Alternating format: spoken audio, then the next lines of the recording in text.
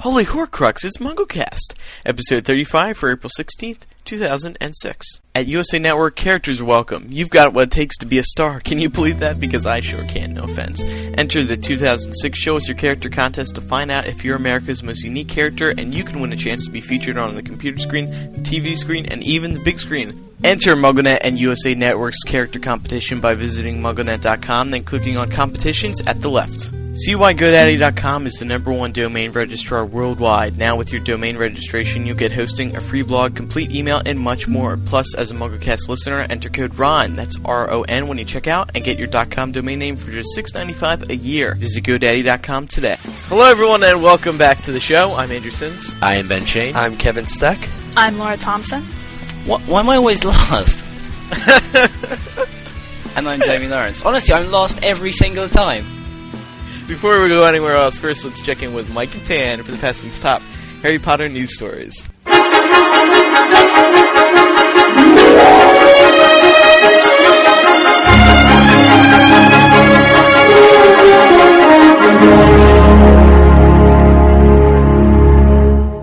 From Studio 1A in... Whoa. Micah, what are you doing? Huh? This is MuggleCast, not the Today Show. Oh, that's right. Starting this Wednesday, the National Portrait Gallery in London will display a new portrait of Dan Radcliffe, among 40 other pieces of artwork. Dan's piece in particular was created by Stuart Pearson Wright, who is most remembered for his depiction of J.K. Rowling last September. Dan originally posed for the sketch when he was 14. Not only has Harry Potter changed the world in a drastic way by encouraging child literacy on an international scale, but has also left quite an impact on the publishers of its books. Saturday's Guardian Unlimited said, "Once, Bloomsbury was a small, well-respected, independent publisher. Now, thanks to J.K. Rowling's phenomenal success, it has more money than it knows how to spend." Speaking of J.K. Rowling, the Mail last Sunday criticized the Harry Potter author's recent article about our skinny-obsessed world and how magazines glorify being thin.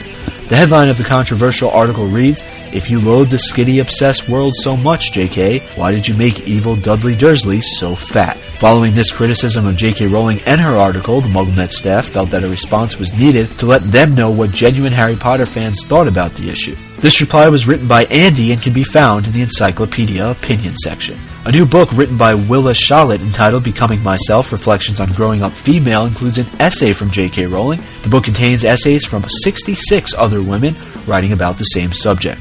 The April 24th edition of People magazine contains an excerpt of her essay. Girl Guiding Scotland, an organization that enables girls and young women to fulfill their potential, is conducting interviews with 100 inspirational women. Harry Potter author J.K. Rowling is among those being interviewed. The interview is scheduled for May 1st. Stanislav Ianevsky, Victor Krum, and Tolga Safar, Kakarov's aide, will be attending the Elf Fantasy Fair later this month. The fair will be held the 22nd and 23rd of April in the Netherlands. Stan will be giving lectures while he is there. Additionally, Rupert Grint, along with James and Oliver Phelps, will be appearing on The Joe Wiley Show on April 19th. That's this Wednesday.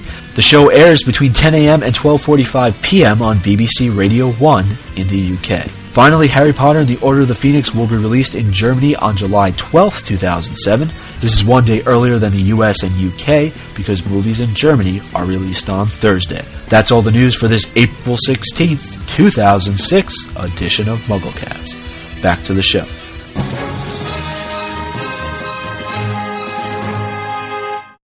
All right, thank you, Micah. Now let's get to a couple announcements real quick, and then we'll keep moving along. Don't forget, MuggleCast t-shirts. You have to buy one, or else you can't listen to the show, which is the new rule around here. We're all wearing our shirts right now. I wear them to school, and I actually get noticed for once. Yeah, when the apples hit your head. Yeah. Also, don't forget, final reminder to RSVP for Lumos 2006, where our next live podcast will be held in Las Vegas, Nevada. RSVP by sending an email to hplive@gmail.com and then say, "Hey, I'm going with so-and-so many people," so we can so we can estimate how many people are going to be showing up. Guess. I don't think we want to guess. Guesstimate. Why don't we just guess anyway? What? Instead of asking people to RSVP, let's just guess. Yeah, that's right. not a bad Okay, idea. well done, I guess. Yes. Bad I joke. guess. Bad joke, Jamie. 500. Moving on, there's a new feature over at MuggleCast.com, and it's a little About Us page to feature everyone else who works on MuggleCast. including our new MuggleCast editor, JP, who also works over at Veritaserum.com and does VTM Live, which is Veritaserum's every other weekly news show. And the new Battles page is also where you can find a little information on each of the transcribers, because Mike is actually a poser. He doesn't do any of the transcribing. It's a few other people. No, I kid, he's not a poser. He leads the group of transcribers, and they do a great job, and it's about time that we feature them. So visit MuggleCast.com, and there's a little tab that says something that relates to Meet the MuggleCast staff that we haven't put up yet. All right, now moving on to listener rebuttals for this week. First one comes from Dariana, 16 of Fall River, Massachusetts. She writes, on episode 33, Jamie mentions how Snape, who lives among muggles, gets some essentials that he cannot just use magic to get. He mentioned that Snape cannot just walk into a muggle store and use galleons, sickles, and nuts, or canutes, which I pronounce nuts. But in Harry Potter and the Chamber of Secrets, Chapter 4, at Flourish and Bots, page 57, U.S. edition, Mr. Weasley is all excited because Hermione's parents are in Diagon Alley. He says, what's that you've got there? Oh, you're changing muggle money. Molly, look, he pointed excitedly at the 10-pound notes in Mr. Granger's hand. So you can clearly convert muggle money to wizarding money in Gringotts. Love your show. Bye. So there's our answer. Does he mean actually changing it, like exchanging it? But because I doubt that there's a cash changing place at Flourish and Blotts. Couldn't he just apparate to Diagon Alley and get what he needs? The voicemail that said Flourish and Blotts, didn't it? Oh, okay, anyway. Oh, right, okay then, yeah, perhaps there is then. There probably is. That sounds like a good plan, yeah. I mean, a good theory. Alright, this next listener rebuttal comes from Valerie of New York. She writes, in episode 34, we were discussing Quirrell and why Voldemort was sticking out of his head. If you look at the end of Book 1 on page 291 of the American version, you will see that Quirrell states that Voldemort placed himself on the back of Quirrell's head to keep a closer watch on him after his failed attempt of stealing the stone from Gringotts, not because they ran out of dinner discussion topics. Thanks, and I love your show. There's another answer that we would have gotten to, except for we're not up to that part of Sorcerer's Stone yet. And we actually have a voicemail regarding that. Davis11 from Texas writes, you said they only used the astronomy tower in the 5th book, but what about in the 1st, when they give Norbert, Hagrid's pet dragon, to Charlie's friends who were going to visit Charlie in Romania? In the book it says that they went to the tallest tower to send Norbert with Charlie's friends. Wouldn't that probably be the astronomy tower, since that would be the best place to see the stars? I think we were talking about classes, in reference to using the astronomy tower. Yeah, the tower. Well, when we said that we haven't seen the astronomy tower, we were saying it in reference to classes. Like, we've seen them in, Defense Against the Dark Arts a lot and stuff like that, but not in astronomy or at the tower. Elizabeth, 31 from Florida, writes, hi guys, listening to you all talk about the release date of the next movie and what it might mean for release of Book 7. I couldn't help but think you were looking at it the wrong way. Scholastic and Bloomsbury are not going to make their decisions based on what WB is doing. They have their own bottom line and profits to think about. There's no way Book 7 isn't going to be a huge success, no matter when it's released. What will determine when we will see it will be how fast JKR is writing, how long it takes to edit and print, and the logistics of getting it out and into stores. I don't think we will see them on the same day, but I don't think the same summer would be out of the question. Right. Actually, last week when I was listening to the show, since I was absent with my ACT studies, when I listened to the show, some of you Weisenheimers on here thought you had it all figured out. You're saying, oh yeah, there's no way they release them the same summer. Oh, no way.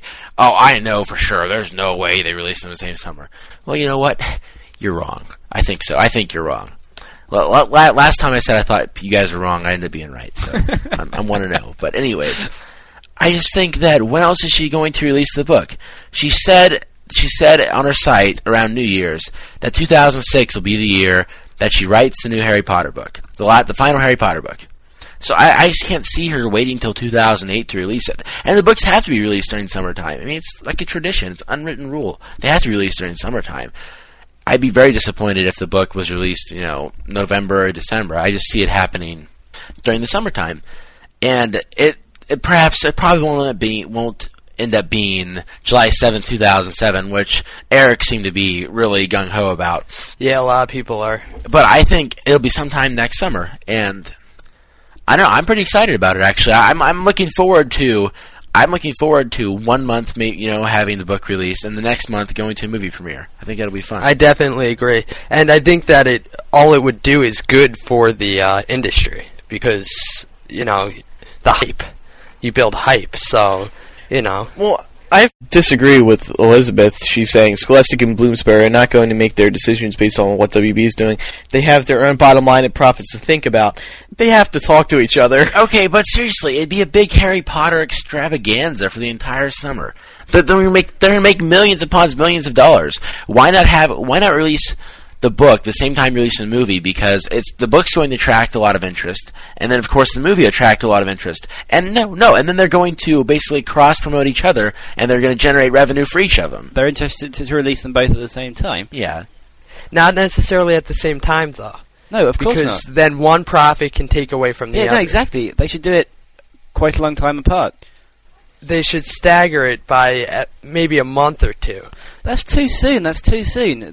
I don't think so. Well, why is that too soon, Jamie? Sorry? Do you have some Potter phobia here, Jamie? Some what? Well, why is it too soon, huh? Because I'm just curious why you think it's too soon to release the book and the movie. the hype from say a film doesn't wear off before in just a month. It takes ages to wear off. You've got the DVD, you've got posters from it, all that kind of thing. If you release the book, Yeah, but they're not going to wait for the release of the DVD. but if you release the book, say a month after the film, the DVD would come say a month after that, and there's no way the hype from the book would die down enough to generate enough interest in people buying the DVD. So the DVD sales would lose out. You've got to absolutely stagger them. Here's where you're wrong, Jamie. I'm sorry, God. Why don't you tell me what's right? I am God. I am God. I love you, Jamie. But here's what I'm saying. In a way, they're going to be able to cross promote each other. I mean, it's a Harry Potter phenomenon. There's millions upon millions of fans. They're still going to be the same people who are the hardcore people who are going to go out and buy the DVD. Except now, instead of going out to buy the DVD, they're going to go out and buy a copy of the book and the DVD, or they're going to go see the movie. I understand what you're saying, that it may be too much, but I still think it'll be the most profitable, the most profits they've ever seen. Why don't they release the film at 10 o'clock and release the book at 10:05?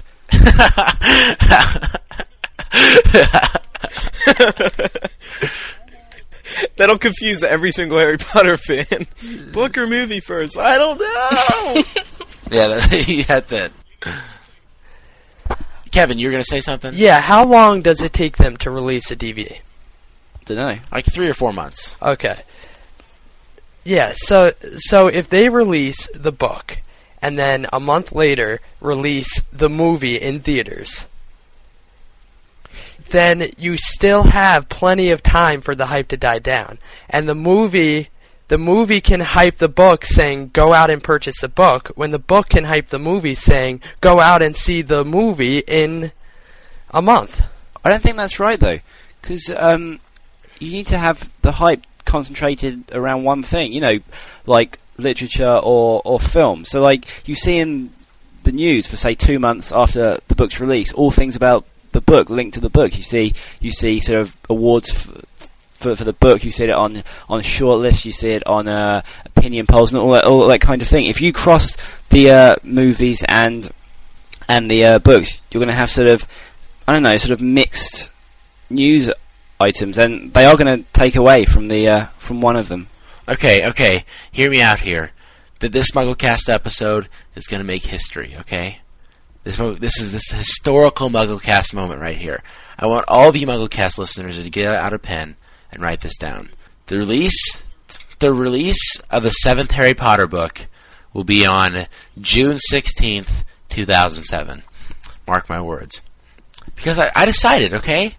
I have some inside information directly from Joe. Let's just put it that way. No, I'm kidding. No, I just have a hunch, okay? That'll be June 16th, 2007. And if that's not right, it'll be released during the month of June. I'm just not sure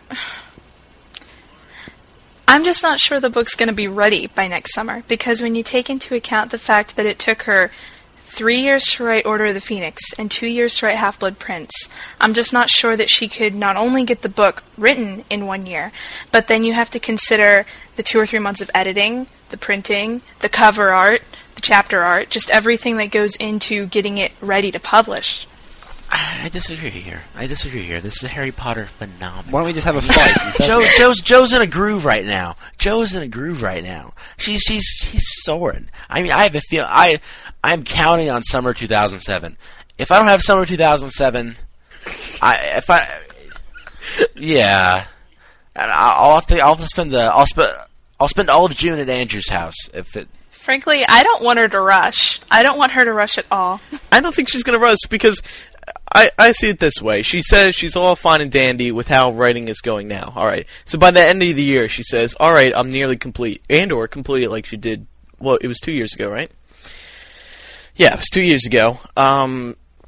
So then after that, there's about a 6 to 7 month preparation time where everything's the cover, the publicity, but there's going to be hype no matter what for both the book and the movie because they're both so huge. And if people are worrying about, they're going to spend all their money on book 7 and then they're going to have no money to go see the movie, they're going to be spending $40 tops, food not included. It's not the marketing that I'm doubting. I'm having a hard time imagining the book being ready by next summer, just seeing as she only started writing it in January. Yeah, but Laura, if it's ready by next summer, I believe they're going to release it whether or not the movie is coming out that... I don't think that's impossible. I don't think that's impossible at all. Okay, but another thing is that you have to remember is that Joe was able to, with a remarkable turnaround from Chamber of Secrets to Prisoner of Azkaban. I mean, I know it wasn't as hyped as much as it is now, but still, she was able to write those books within a year of each other. Yeah, but they're also much shorter books. No, especially from the transition. The Harry Potter and the Prisoner of Azkaban was released in 1999. Harry Potter and the Goblet of Fire was released in 2000. That proves to you that she's able to make a remarkable turnaround. But at that time, she didn't have 2 children under the age of 5. It's not only that, Ben, but... So she said that she already took time off to do that, to spend time with her children. So she's supposed to ignore them now? Yeah, she just ignores them now. Yeah, she doesn't ever talk to them. She just leaves them to her husband. Yeah, but I don't think it's the length of the book that matters. No, of course it's not. But it's whether she has inspiration for it. But it's planned as well. It's planned. I think, yeah, she isn't playing out, but I think she has plenty of inspiration to keep her going. Yeah, but you know what I mean. I mean, it's... What are you laughing at? You can get in a... Walk out front of her house on the street, and I bet there's going to be 50 million people out there waiting for her. And then she'll feel inspired. Right, and another thing is, we have to remember that J.K. Rowling, everyone knows how she is. She's a big planner. She has the whole series planned out. She knows what's going to happen. It's not a mystery to her. So she knows, she has a good idea of what's going to continue to happen in each chapter. Of course, there'll be changes along the way, but she still has some reasonable idea of what's going to go on in each and every chapter. So that's why I think that the book, if it's not released during 2007, I'll probably be really, really surprised. The one thing I'm concerned about that I think could really delay this book is Joe finalizing everything, because it's sort of like when you're doing a report or something and you just finish it and you're like, oh wait, do I have anything in here that I want to add in or take out? It's just like, because she's closing it all up, she's not going to be able to say anything else. I mean, she will, but not in its book form. So I just think she's going to be really paranoid over, is this it? Do I really want to finish it with this revision and draft, Well, she knows she's going to have to let go sometime, though. Yeah. Yes, okay, don't worry. It's completely different to like a book report, though, because, it's going out to so many people. But that adds to the pressure. But also she has to... Yeah, but...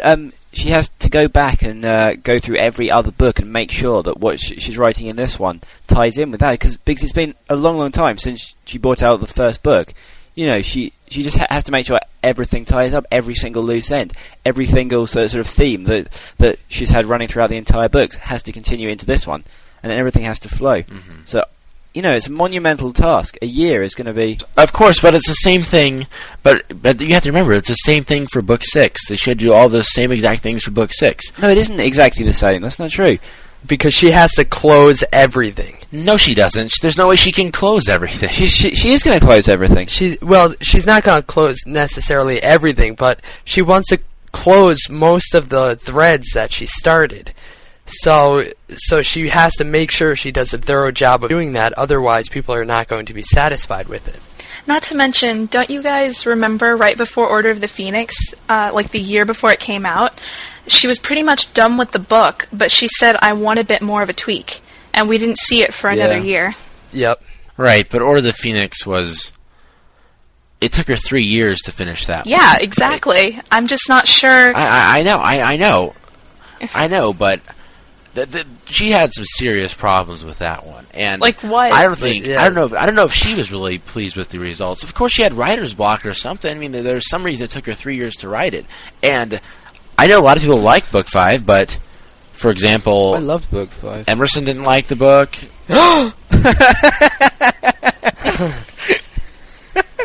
Joe, don't worry, Joe. It was my favorite book. I don't know why people didn't like it, but whatever. No, thing is, I don't think... Because it took forever. Well, yeah, it was... it's the longest book in the series. Ben, why doesn't she just sell her children? Then she can start writing all the time. That's what you'd like, isn't it, Ben? Okay. She can spend 2 hours a day playing with the kids. Oh my god! Then she can spend. Oh, Ben! Then she can spend another 12 writing the last Harry Potter book. When she gonna She can't eat. She can't drink. Now moving on to chapter by chapter. This week we will be discussing chapter 9 of Harry Potter and the Sorcerer's Stone. This chapter is called The Midnight Duel for an evil prank that Draco plays on Harry. Was it a prank, or was Draco, tipped off? I mean, was, Draco planning on going? Well, Hermione said that Draco tipped Filch off. Well, he could have been planning on going, and then he saw Filch, so he ran back. I don't think so. Alright. So we start off here with The Midnight Duel, and, oh my god. Is that the British phone? No, it's not. No, that's it's not. the American phone. Hey. That's the Wow, Georgian it sounds phone. British. Andrew, you can't tell Amazing. your phone accents. What's wrong with you? It sounds like your phone. You call yourself a professional phone? That sounds like a phone from the 1950s. It does not. Like one of those that hangs up on. That's what it does. All right. The first line when it says, this is what I picked off first for it. When it says Harry had never believed he would meet a boy he hated more than Dudley. I just thought the word boy had to be kind of significant, since he can't sort of hate Dudley or Malfoy as much as he hates Voldemort and now Snape. Alright, so the beginning of this chapter is focused around Quidditch and Harry's first flying lessons that he has with Men and Pomfrey. Hooch. Pomfrey. I looked around my room for a second. I was Pomfrey. it's alright. I was wondering, did you guys notice that it described her as having yellow eyes like a hawk? And I was wondering if it was possible that she was a metamorph magus or something. Oh yeah, as a hawk, yeah. Yeah, but have we ever seen anyone whose characteristics change just because they were an animagus? No, I think it's just to symbolize that she's a good flyer. I thought it was interesting because we haven't really seen anyone else in the series who was human who had unusual characteristics like that apart from Tonks. What about Umbridge? Well, she has striking characteristics to a toad, but her eyes aren't purple. You know, I just thought it was an interesting... You're a magical person. You have magic blood in you. There's bound to be something crazy about you. Yeah, that's true. I guess. I have the inside I agree with Laura. I have the inside track. We see people every day who kind of have sort of striking resemblances to various animals. I mean, that's a human thing. Mm-hmm. You look like a dog. Thanks, Ben. I'm just kidding. I'm just kidding. I'm just kidding, Laura. Yeah, Ben, you look like a sloth, but no one ever makes fun of you for that. What was that? A sloth. I look like a swan. You look like a swan. I'm so graceful. Wow. Alright, so Harry's in his flying lessons, and one of the first things that I found most interesting in this chapter was the quote where it says, Harry picks up the broom, and he said, Harry knew somehow what to do with the broom. What does this mean? Does this mean this is his first connection to his father? No, it just means that he's a natural flyer. It's natural. It's a natural. It's like the first time you get on a bike. Who, Ben? Who can get on a bike and start riding? Well, actually, hold on a second. Let me go to my drawer and pull out my list of the names of people who succeeded on the first bike ride. I have an entire directory of people for you. I don't know. I mean, I'm sure there's people that can do it. It's like throwing a baseball. I'm just saying that some things come natural to certain people. Some people excel at certain things. Actually, I was thinking that this line was a way of foreshadowing what was to come. Yeah, and Andrew, that's backed up by where it starts saying, Harry ignored her. Blood was pounding in his ears. He mounted the broom and kicked hard against the ground, and up he saw air rush through his hair, and his robes whipped out behind him. And in a rush of fierce joy, he realised he'd found something he could do without being taught. This was easy. This was wonderful. So Ben, do you think that they should get some people just to climb into jumbo jets and start flying because it comes naturally to them? Okay, flying a jet is a lot more complicated than flying a car, dude. What about just before he kicks off into the air, it gives a description of how bad the broomstick is. It says that Harry glanced down at his broom. It was odd, and some of the twigs stuck out at odd angles. Do you think that's just merely a comparison with his firebolt? So when we get to see his firebolt and his Nimbus 2000, it just makes it even more impressive. Yeah, that's probably why. Yeah, definitely. Well, yeah, but we also know that they're school brooms and that a lot of different people use them, so they're likely to be pretty beat up. I think it's reiterating that he has natural talent. Yeah, but is that... Agreed. And the fact that he's a first year and he's getting a position that normally, third years would get? Yeah, third and half, I guess. It's showing that some superiority over that of third years, Yeah. I also think it's something that Harry needed to kind of prove that he is special and he is talented, because he feels like he's famous for something he can't even remember. I was going to say, why is the trophy room always unlocked? Is it just so people can walk in and admire them and say, or for some other reason? I don't know. Maybe it's in a foyer area. No, it's not. It's a trophy room. No, it's called the trophy. Yeah, it's called the trophy. The trophy foyer. It's called the trophy foyer. What's a... The trophy foyer. Now, Jamie, are you referring to the fact that people may steal the trophies or something? Yeah, people may steal them, but... You don't think there's protections No, on there's them? no protections at all. They just have them sitting right out there in the open. That's what I'm saying. But Kevin, if there's protection on them, why are other rooms locked as well? Because surely there's there can't be every single room in the entire thing. Because there's some rooms that aren't meant for the kids to see. I mean, for example, the potion storage closet. You need to have that locked. You can't have kids snooping around the. To a first year who doesn't know much magic, a locked door is probably more powerful than incantations, because Dumbledore's protection would beat even the most powerful of wizards. But a first year, just a locked door seems simpler. But go into any school. I mean, the majority of locked doors will be either systems rooms or administrative rooms where the teachers hang out. Yeah, it's not. Yeah, and the majority of they're right. The majority of schools also have their trophies enchanted too. Yeah, it's true.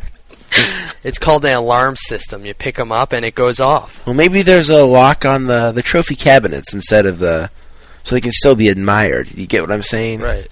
Maybe Yeah. Jamie made the incantation to lock it or whatever is actually on the cabinets where you slide to open it, as opposed to the door to enter the room. or perhaps there's a panel of bulletproof and spell-proof glass that's just in front of it, and a sheet of ultraviolet glass, so the sun can't damage the trophies. Perhaps. I mean, I'm just speculating here, but it could be. No, but seriously, what? I just think it was convenient. Yeah, what's so unbelievable about there being glass around the trophies? Well, I think don't you think it makes logical sense that Snape could have just unlocked the cabinets? It's Yeah, not it really does. rocket science. There's no use speculating over this, I don't think. Hey, Jamie, you bring up a good point about the locked doors, but in terms of the specific scenario with the trophy room, I feel that whether the door is locked. I was actually joking when I was talking about UV glass, Ben. I must admit now. Another thing I wanted to point out was that there's a couple of references where I think it was just Harry. There's this automatic assumption, and it seems like it's probably among all first years that if you do one wrong thing, boom, you're automatically out of Hogwarts. Oh, The wrong thing, did you say? Like, something out of line, inappropriate, whatever, like sneaking out at night, like they were doing to meet up with Draco. Oh right. Yeah, you'd think that sneaking out wouldn't actually be that bad because they can't expect you to like stay in just like stay in your dorms all night. It just seems weird. If you have a castle, you should expect people to like walk around. Like at university where I am, you aren't expected to stay in. You walk around. You go outside at 4 a.m. if you want to. You can walk around. Yeah, the entire but how coast and old are everything. you? I'm 87, Ben. I mean Kevin. Oh, okay. Right, but another thing is that like they may act that way just because they don't want to screw up and make anybody mad. If you know what I'm saying, you don't want to leave a poor impression your first time there. But it just seems terrible that they're locked in. I don't want to say locked, but they're in their dorms all night. If they actually needed to keep them there, why don't they put incantations on them? I mean, it could be just because that destroys all the trust because Jamie, that destroys all the trust involved. Because everything's about trust. If you lock him in there, you never really be able to truly assess their ability. Not to follow mention, the what if rules. there's a fire? You just locked all the children in. Oh yeah. If there's a fire, that they can. Yeah, that's true. Not to mention, No, but it's expected. Yeah. It's expected that students exactly. are going to sneak Exactly. out. It's actually expected. Why don't they install some nice CCTV cameras hooked up to Dumbledore's laptop? Dumbledore's laptop. Dumbledore's laptop. All right. Well, Okay, yeah, let's move on. well, no. I just wanted to say that I remember reading. Someone said, I wish I remember who it was, but someone mentions that it's for their own good. So there's some idea. They have an idea as to why they're supposed to be staying. Yeah. in. Okay. Obviously, there's dangers in Hogwarts, so they want to keep them inside the Okay. common Yeah. rooms Okay. Fair enough. and bedrooms. Just because Dumbledore and McGonagall are shagging in the Great Hall. They want people walking in on them. Dumbledore waved his wand at McGonagall. Yeah. All four tables flew to the side. Neville is sleeping by the Gryffindor dorm room, and Hermione, Ron, and Harry walk past. Why did he say that the Bloody Baron had been passed twice? Well, no, sorry. Why had the Bloody Baron been passed twice? It seems like a weird quote just to include for no reason. Was there a reason for it that he come past? Well, Mr. Skull. Well, does he do some? Well, does he do some sort of patrolling along the corridors at night? Yeah. That's what I think he did. figured. Yeah, but he seems like such a nasty character. Do you really think he's been used for student safety? Well, he could be just he could be just cruising around Hogwarts. What else can you do if you're a ghost? The impression I've gotten of the Bloody Baron was that he's kind of territorial, and we also know that he absolutely hates Peeves. So it wouldn't surprise me that he was patrolling the castle to make sure nothing was going on.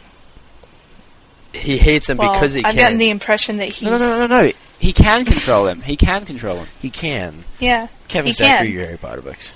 But I have a feeling that he's patrolling to keep Peeves, among other things, in line. Or he's just patrolling because he's a ghost and he's bored. And Just imagine, you would get so bored being a ghost. You'd be like, play tennis, but then you couldn't hold the racket up because it would just fall through your hands. oh, Ghost tennis. I wonder if there's a ghost tennis.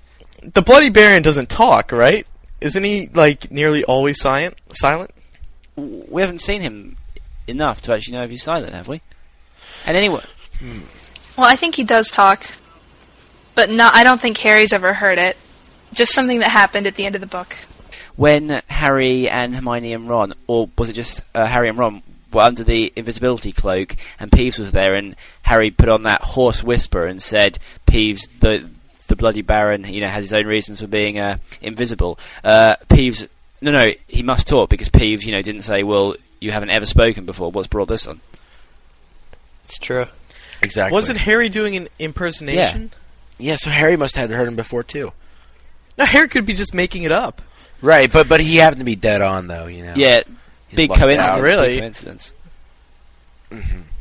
Like, perfect example, Ben imitates Michael. Yeah, but he's heard him, completely Andrew. off. But you hear him all You the time. heard Ben, but Ben's... You don't have to hear someone to imitate them, no? I never heard... What do you mean you don't have to hear someone? You mean Ben just put on the, hey, Micah, just on... No, you can come up with your... You can come up with your own impersonation of him based on what you see.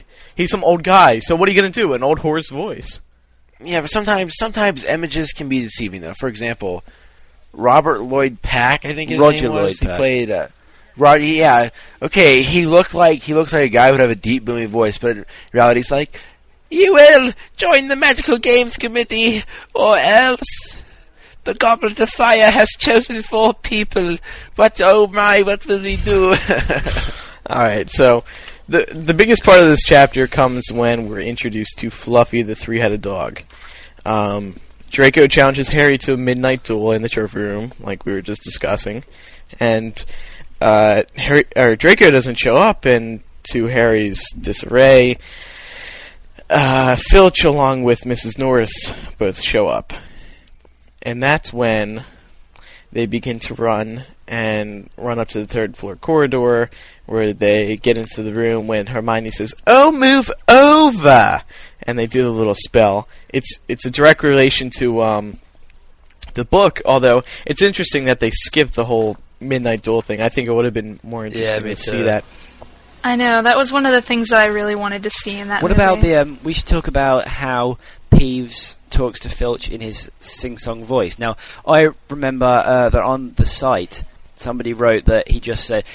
it just said blah blah blah. Peeves said in his sing-song voice, but I checked in the British version and it said in his annoying sing-song voice. Do you think there's any reason why they changed it in the American version? If they did, I don't know if they did. Can somebody check it?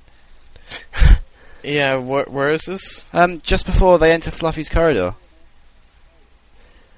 Let's see.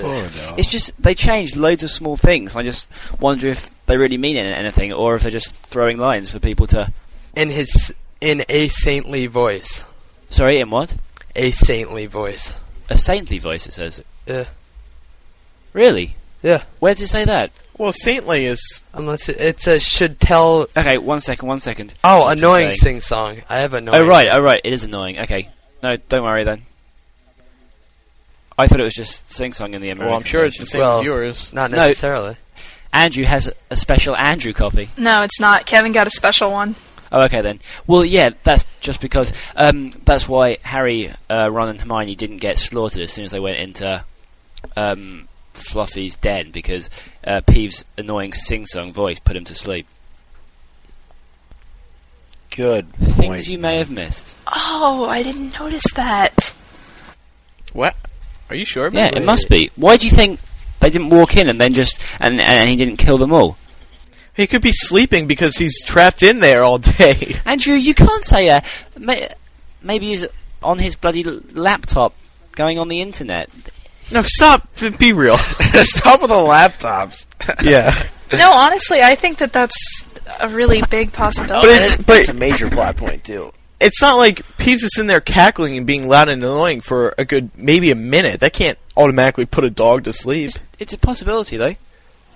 Well, I don't know. When they played the flute at the end, he went to sleep pretty fast. Well, that's because they knew it was a flute that could put him to sleep. And it says about Fluffy, it was standing quite still, all 6 eyes staring at them, and Harry knew that the only reason they weren't already dead was that their sudden appearance had taken it by surprise. I don't think that's true. I think that's there to make people think that, but it's not. That isn't true. It's Peeves' annoying sing-song voice. Surely Dumbledore put Fluffy there so that if somebody came in, it wouldn't think, wow, who are these people? I'll wait for it for a couple of seconds, then I'll kill them, in case the person puts a spell on them or something. Alright, well, yeah, that's an interesting point. Very clever. And Alright, so they run out... what's next? There's really nothing there left. is. There's just Well, that's also one of the largest mythological connections in the series, because, yeah, he guarded the I underworld. was going to say that. Yeah. Well, that's pretty much confirming the whole thing about the grubby little package from Vault 713 being under there. Alright, well, that does wrap up this week's chapter by chapter. It was a smaller chapter. There wasn't as much detail to get into. Probably because Eric wasn't here. He would have still been on page 1 if he was in this right now. Next week we will be reading Chapter 10 of Harry Potter and the Sorcerer's Stone, titled Halloween. I'm sure there will be plenty to talk about in here. Next up, we have some general voicemail questions for you this week. Kevin, please roll the first one. Hey, this is Abby from Lawrenceville, Georgia, and I think I have an answer for why Voldemort decided to hang out on the back of Quirrell's head instead of some other random part of his body. Maybe because he wasn't very strong at the time, being on the back of Quirrell's head was the only way Voldemort could control him. I mean, even if he couldn't use the Imperius Curse on Quirrell, literally being in his brain would probably have the same effect. I just wanted to know what y'all thought. I love you guys. Bye. But he wasn't actually in his brain, was he? He was just on the back of his head. Yeah, but you are... Did he actually penetrate his brain or not? But Abby still does make a good point. He definitely was not strong enough to support his own body. Some psychological effect on Quirrell. Did he have any power, Voldemort, then? Did he have, like... I mean, was it Quirrell that had to put him on his head, or could he actually put himself on his head? Because Quirrell, I mean, instead of being... I mean, that must be a weird request. Sorry. Yeah, but it wasn't that. It was the fact it's Voldemort. You don't say no. Yeah, but if the fear say factor. I don't know. Yeah, but if think of somebody really scary, a real life person. If Jack the Ripper if Jack the Ripper came up to you and said stick a knife in you, and he was just a face on the ground, you wouldn't do it, would you? But you'd be more likely to do it if he was a real person who was, massive. Yeah. Yeah, but think of it this way. Voldemort could have found someone else to leech off of, and then once Voldemort came back to his full power, Quirrell would have been the first one to get knocked off, so... Not to mention, Voldemort was possessing snakes and living inside of snakes. Just put him inside a box and nailed it shut until they found all the Horcruxes, and then they could kill him. Or something. I don't know. I think Quirrell was operating under the assumption that Voldemort wasn't going to leave him for Yeah, that's dead. probably right, yeah. Hi, Mocasters. This is Lauren from New Jersey. While reading Chapter 9 of Sorcerer's Stone, The Midnight Duel, I was thinking about all the times Harry, Ron, and Hermione went past the fat lady in the middle of the night. Why doesn't the fat lady inform someone that there are students out of bed? I just want to hear your theories. Thanks. I love your show. Is it her job, necessarily? No, but I think there's an element of sort of free will around Hogwarts. You can't have just every single person informing on each other. I mean, if you think it would be so easy, with all the magic sort of occlumency, Patronuses, talking to other portraits, it would be so easy for everyone to know what everyone was up to, but it just would not work like that. I don't think the school could get away with telling the portraits to inform when people did anything wrong. Yeah. It just takes away free will completely. Yeah, I think there's a level of trust at Hogwarts. And it's definitely dealing with the fact that the magic enables you to spy on someone almost exclusively. Anytime, anywhere you can spy on someone. So there's a level of trust that they have to maintain so people don't. I was going to say, I think that it has something to do with who the headmaster is, because I think Dumbledore just sort of operates on, if I don't hear about it, I don't know. Mm-hmm. So I don't think it really bothers him that much if students are out of bed, as long as they're not doing anything destructive. Yeah, but the headmaster is still accountable to the governors. I mean, it seems weird. I mean, it seems like the governors in Chamber of Secrets were all sort of nice people, apart from Lucius, because it seemed like he bullied, all of them into signing that thing for Dumbledore's disposal. But it would be interesting to find out how much say the governors actually have, if any, because it does seem like it's just Dumbledore that, basically runs things. But I don't know. I think there should be more of a concern over why did the portraits have to leave during the day or night? Because what if someone really needs to get in? And perfect example was just here in Chapter 9, and no one's in there. Well, they don't have to leave; they choose to. Yeah, but if they had to stay there, it would everything would just be too perfect. It would be like you can't. It's basically a real person that you can't expect them to hang around forever, and it would just be too easy to do everything.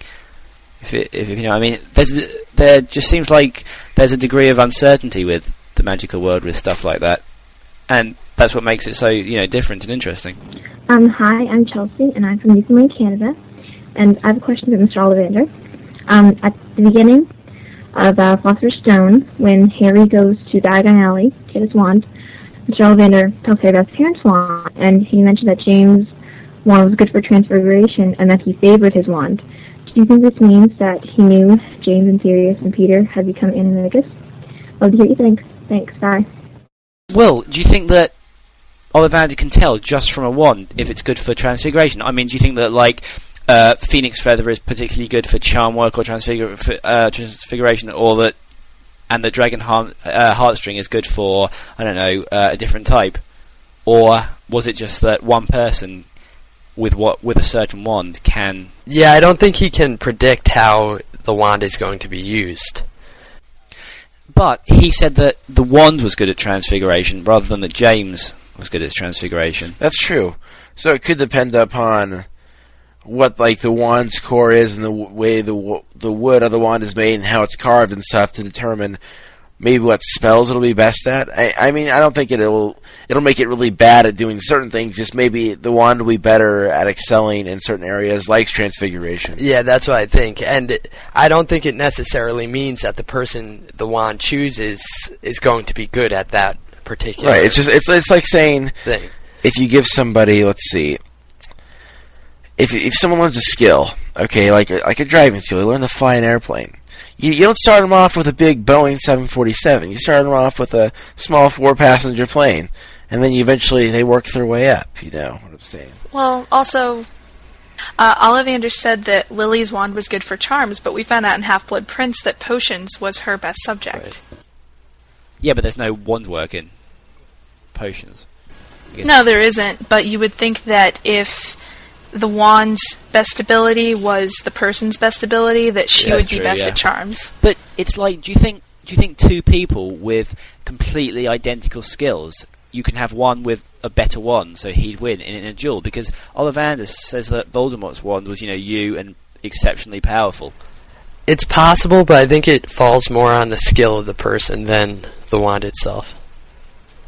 Right, but he's saying in a theoretical world, if the two people have identical skills, could the wand make the difference? Some wands, it just seems like, 13 inches, it just seemed like that sounded like a really powerful wand for any type of work. It just seems like every single spell could have like 110% power, whereas any other wand would only give it, a certain amount of power. Right, but it also depends on, I was going to say, it also depends on the magical ability of the person. I think it depends a lot more on that. I mean, maybe do wands have any effect on how fast the spell's transmitted even, or do wands... We haven't really seen the relationship between a person and the wand and how like the magic transfers through it, if you know what I'm saying. I would love to know what wand Dumbledore's got. Had. That'll be very interesting to find out.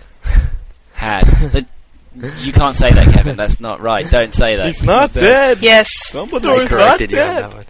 Hey, Kevin, he still has his wand. It could be buried with him.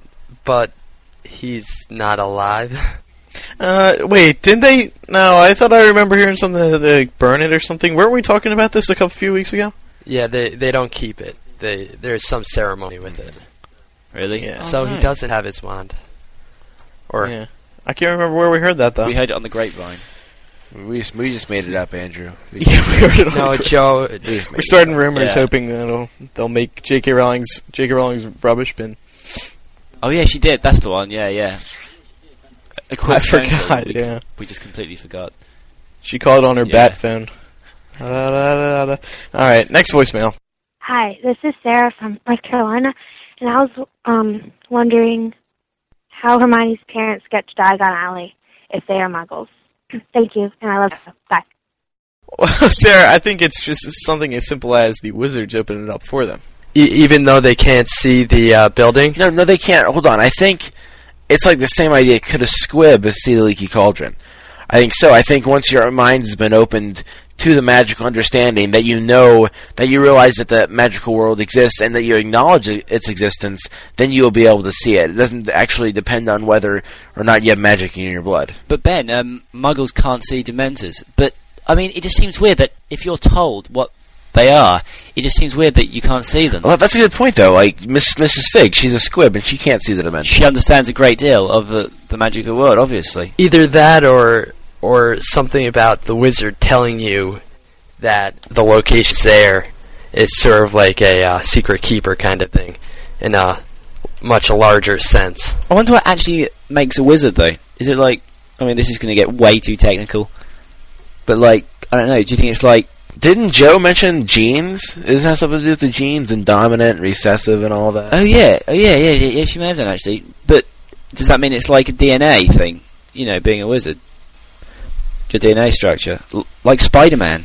Next voicemail comes from Kendra of Virginia. Hi, that kind of rhymes. Hi, MuggleCasters. This is Kendra calling from Salem, Virginia. I just wanted to tell you guys about something I realized after reading Half-Blood Prince 6 times, and that is that Snape can't be the Half-Blood Prince. On page 337 of the U.S. edition, Lupin asks Harry how old his advanced potion-making book is, and Harry replies, I don't know, I've never checked. About a paragraph down, Harry checks the date on his book. He turned the pages, searching, until he finally found, at the front of the book, the date that it had been published. It was nearly 50 years old. Neither his father nor his father's friends had been at Hogwarts 50 years ago. Harry throws the book into his trunk and goes to bed. Just wondered what you guys thought. Thanks, your show is great. Bye. It was his mother's book. That's why it was old. It was secondhand. Really? Is that actually true? That doesn't necessarily have to be his mother's book. It could be... Yeah, it could be anyone's book. I always assumed that it was his mother's, just because it just seems like it would make sense. It was at least some kind of secondhand book. I get that in book mistakes all the time.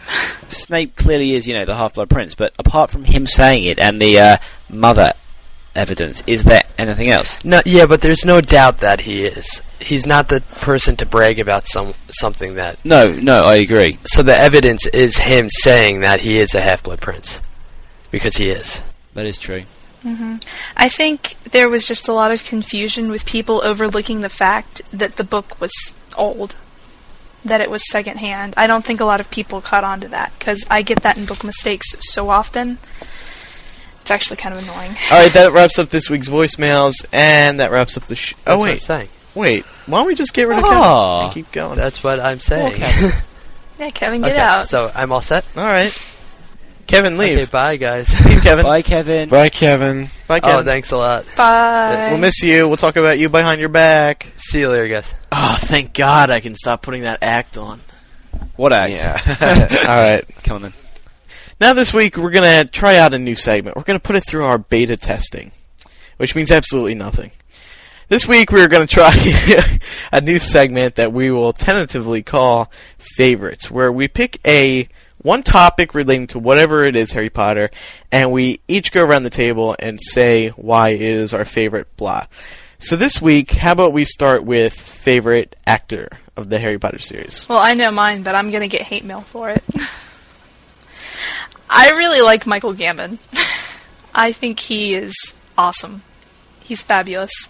Well, I think that he really portrays Dumbledore very well. I appreciate Richard Harris's portrayal, but I feel like Michael Gambon definitely gets more of the feistiness and more of the excitement, and I sort of see that twinkle in the eye more with him than I did with Harris. Laura, I'd actually have to agree, but since you already said Michael Gambon, I will say Alan Rickman, like you briefly mentioned, because I think he has the same style that Gambon has. He's very... I don't even know how to explain it. He's very... He really is a perfect Snape, yeah. He's just... I don't even know what to say. Oh, he's just incredible. I just love him. Words cannot reach. Andrew fangirls Alan Rickman. For me, I'd have to go with Alfie Enoch. What's that, Ben? It's a really random character to choose. Actor. His portrayal of Dean Thomas is amazing. Oh, geez, I've never seen such a good portrayal. No, I'm just kidding. Actually, it has to be Evanna Lynch. I'd say. Yeah, she's the best actress I've ever seen. Wait, Ben, you shouldn't jump to conclusions here. I mean, we haven't even seen her in a film. Well, I was actually going to make a fan site about her. Who, Ben? Who? Why would you do that? You haven't even seen her yet. Oh, I don't know. I mean, I'll just jump on the bandwagon like everyone else. Oh. Okay, in reality, my favorite actor would have to be Robbie Coltrane, who plays Hagrid, because he does an excellent job as portraying Hagrid, and I think there's no doubt about that. Jo has said so herself, and she created him, so you can't argue with that. And for my favorite actress, who of course is Emma. Oh yeah, you 'Cause love her. Don't you? She's Wow, I didn't see that coming. she's so darn pretty. Can you give us a Rubeus Hagrid impression? Oh, what do you want? I think they're perfect. Rubeus Hagrid, keeper of the keys at Hogwarts School of Witchcraft and Wizardry. That's good. That's good. Then. Well done. Well done. Yeah, that's great. Jamie, how about you? Okay, favourite actor.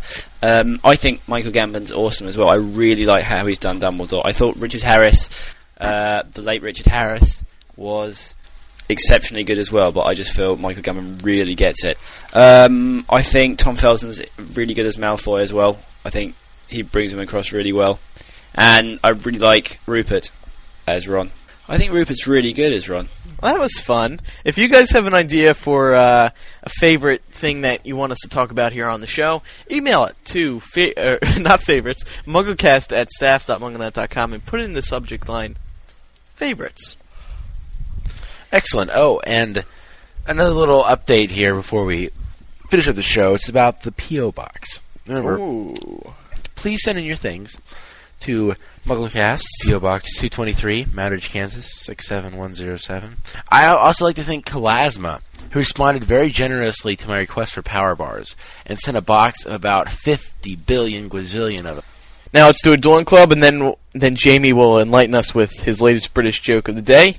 Dueling Club, we're going to do a little different this week. This one was actually sent in by Brian, 17 from Houston, Texas. This was sent in about a month ago, but we've sort of put the Dueling Club on hiatus since then. But then we started getting emails saying, "Hey, where'd it go?" Yeah, it's been on the back burner, cooked on On the back burner. Right, burner. Right, Andrew, on the back burner. Burmer.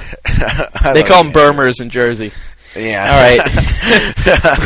Brian had an idea for the Dueling Club back burner, and he said he asked, how about a 16-year-old Voldemort versus a 16-year-old Dumbledore? Thanks, guys. Love this show. Voldemort versus 16-year-old Dumbledore. I don't think we know enough about Dumbledore when he was young. Well, hold on. He was a Triwizard champion, isn't that right? I don't think that was ever said, but we know that he did things during his owls or newts or something. Yeah. That the instructors had never seen before. Well, that's what I meant. Talking about that. Disregard the comment about the Triwizard champion, but yeah, that's true. Since he was so well accomplished, I don't know. But then again, at the same time, Voldemort was able to create Horcruxes when he was around that age. I think I'd have to go with Dumbledore just because he's so much more open-minded, and that seems to be Voldemort's weakness. One of Voldemort's weaknesses, yeah. And actually, technically, there wasn't a 16-year-old Voldemort. He was Tom Riddle. Ooh. Yeah, all right. Well, then a 16-year-old Tom Riddle. I don't know. I think Tom Riddle... I don't know who was more advanced at the time. I think that'd be interesting to see. You gotta get closer to the mic. Okay, sorry. Dropped out a lot. Dumbledore was more advanced. Say it again. I think Dumbledore was more advanced. He knew more actual magic then, whereas Voldemort, I think, was sort of more interested in the theory, so he could get more powerful when he left school. Alright, so thanks, Brian, for that Dueling Club submission, and if you have any of your own that you'd like to send in, because we're all about taking your thoughts and ideas and suggestions and putting them into the show. So you can email whatever you want to mugglecast@staff.mugglenet.com. Now it's time for Jamie's British joke of the day, which cannot receive submissions. This is straight out of Jamie's brilliant head. There's a guy called Merv, and he was in a really bad accident at work. And he fell through a floor tile and he ripped off both of his ears. Okay, and he was permanently disfigured. So he settled with the company he was working for a large sum of money, and then he went on his way. And one day he decided to invest his money in a growing telecom business called Plexus Communications. After weeks of negotiations, he bought the company outright. But after signing on the dotted line, he realized that he knew nothing about running such a business and quickly set out to hire someone who could do that for him. The next day, he had set up 3 interviews. The first guy was amazing. He knew everything he needed to and was very interesting. At the end of the interview, Merv asked him, "Do you notice anything different about me?" And the gentleman answered, "Why, yes, I couldn't help but notice you have no ears." Merv got very angry and threw him out. The second interview was with a woman, and she was even better than the first guy. He asked her the same question, "Do you notice anything different about me?" And she replied, "Well, you have no ears." Merv again was very upset and tossed her out. The third and last interview was the best of the three. It was with a very young man who was fresh out of college. He was smart, he was handsome, and he seemed to be a better businessman than the first two put together. Merv was anxious, but went to Ed and asked the young man the same question, "Do you notice something different about me?" And to his surprise, the young man answered, "Yes, you wear contact lenses." Merv was shocked and said, "What an incredibly observant young man. How in the world did you know that?" The young man fell off his chair, laughing hysterically, and replied, "Well, it's pretty hard to wear glasses with no ears."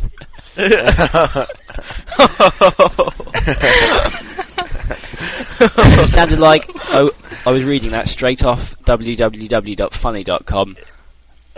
I may well have been. Alright, so Jamie, before we wrap things up, we actually have one other announcement relating to MuggleCast and how cool you are and like all that. Well, everyone should have heard it if they've been checking the site already, but it is a live podcast taking place at Collectomania 9 in the UK on April the 29th, which is in a couple of weeks. We should be talking to Robert Pattinson, Cedric Diggory, James Knott, Oliver Phelps, and some other Harry Potter stars, hopefully. Who aren't confirmed yet. And in addition to that, we are, as you should know, holding a competition to win a place on the podcast, and you can meet the stars beforehand and appear on the podcast panel and speak to them and ask them questions, all that kind of thing.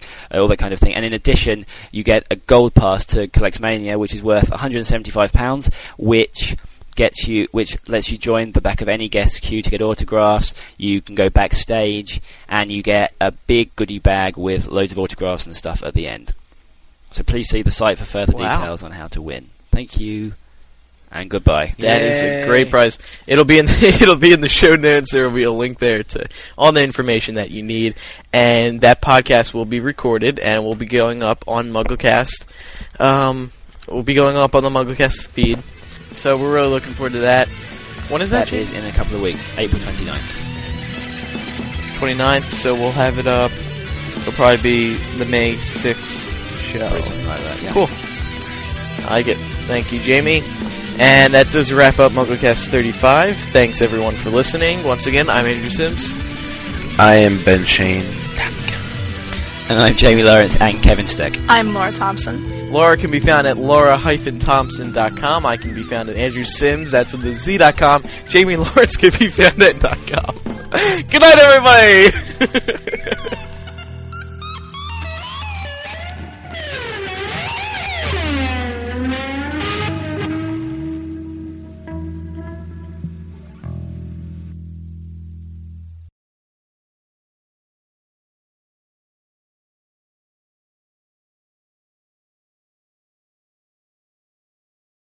Hey MuggleCasters, this is Jessica from Brigham Young University in Utah.